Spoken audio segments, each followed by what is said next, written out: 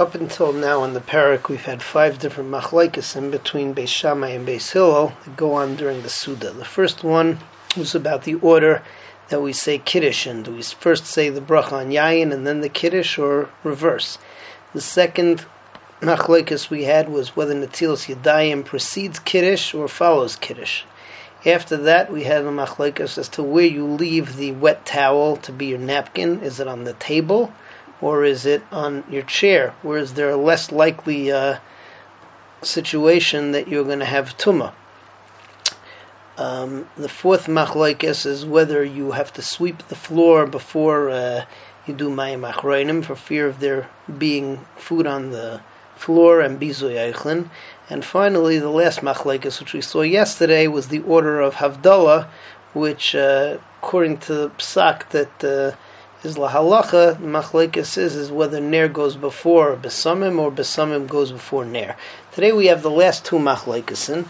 The first one being what happens when somebody forgets to bench and leaves the place where he ate. Does he have to go back or not? Does he have to go back to the place where he ate or not?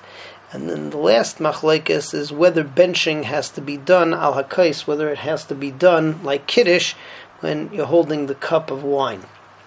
So the first machlokes in Mishnah Zayin, machlokes, what happens if you forgot?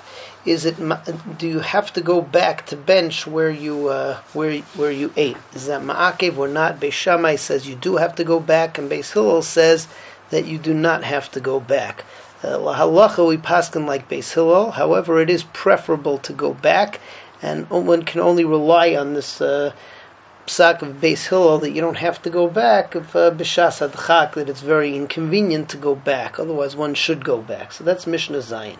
Misha achal v'shakach, somebody who ate and he forgot, v'loi beirach, and he didn't bench. Beis Shammai says yachzor l'makaymo v'yivarech. You go back to your place, go back to where you ate, v'yivarech, and you have to bench. Beis Hillel says, by the way, this is not just benching, it's also ala michya. Beis Hillel says, Yivarech b'makom shenizkar. You bench wherever you were. Ad emasai hu mevarech. As a side point, how long is one able to bench? Ad kadesh yisach l'mazin shebemeyav, up until the point where the food is digested, which is approximately 72 minutes, because after that there's nothing to bench on anymore, because you're no longer v'savata, you're no longer full. Finally, the last Mishnah Ches, talks about the issue of Mevarchim al hakais. Here you have the machlokes. Beis Shammai says that you do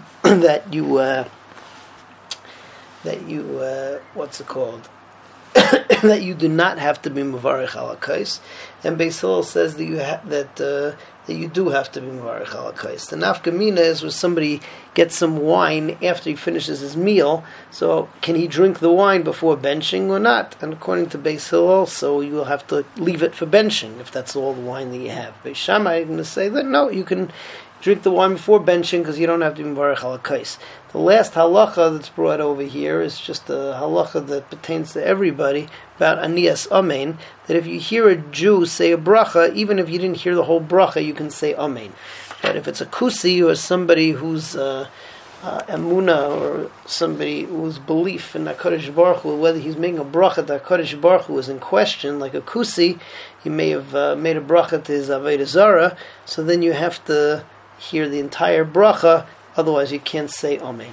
So the Mishnah says, Bolahem yayin la'achar hamazayin.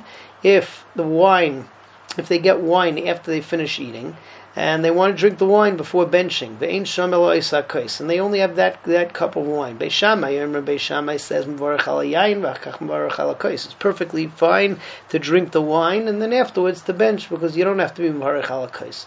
Beis Hillel says, Mevarech al hamazayin, that you make a bracha on the benching, and then as a follow-up to the benching, you say the Borei Pri Gefen.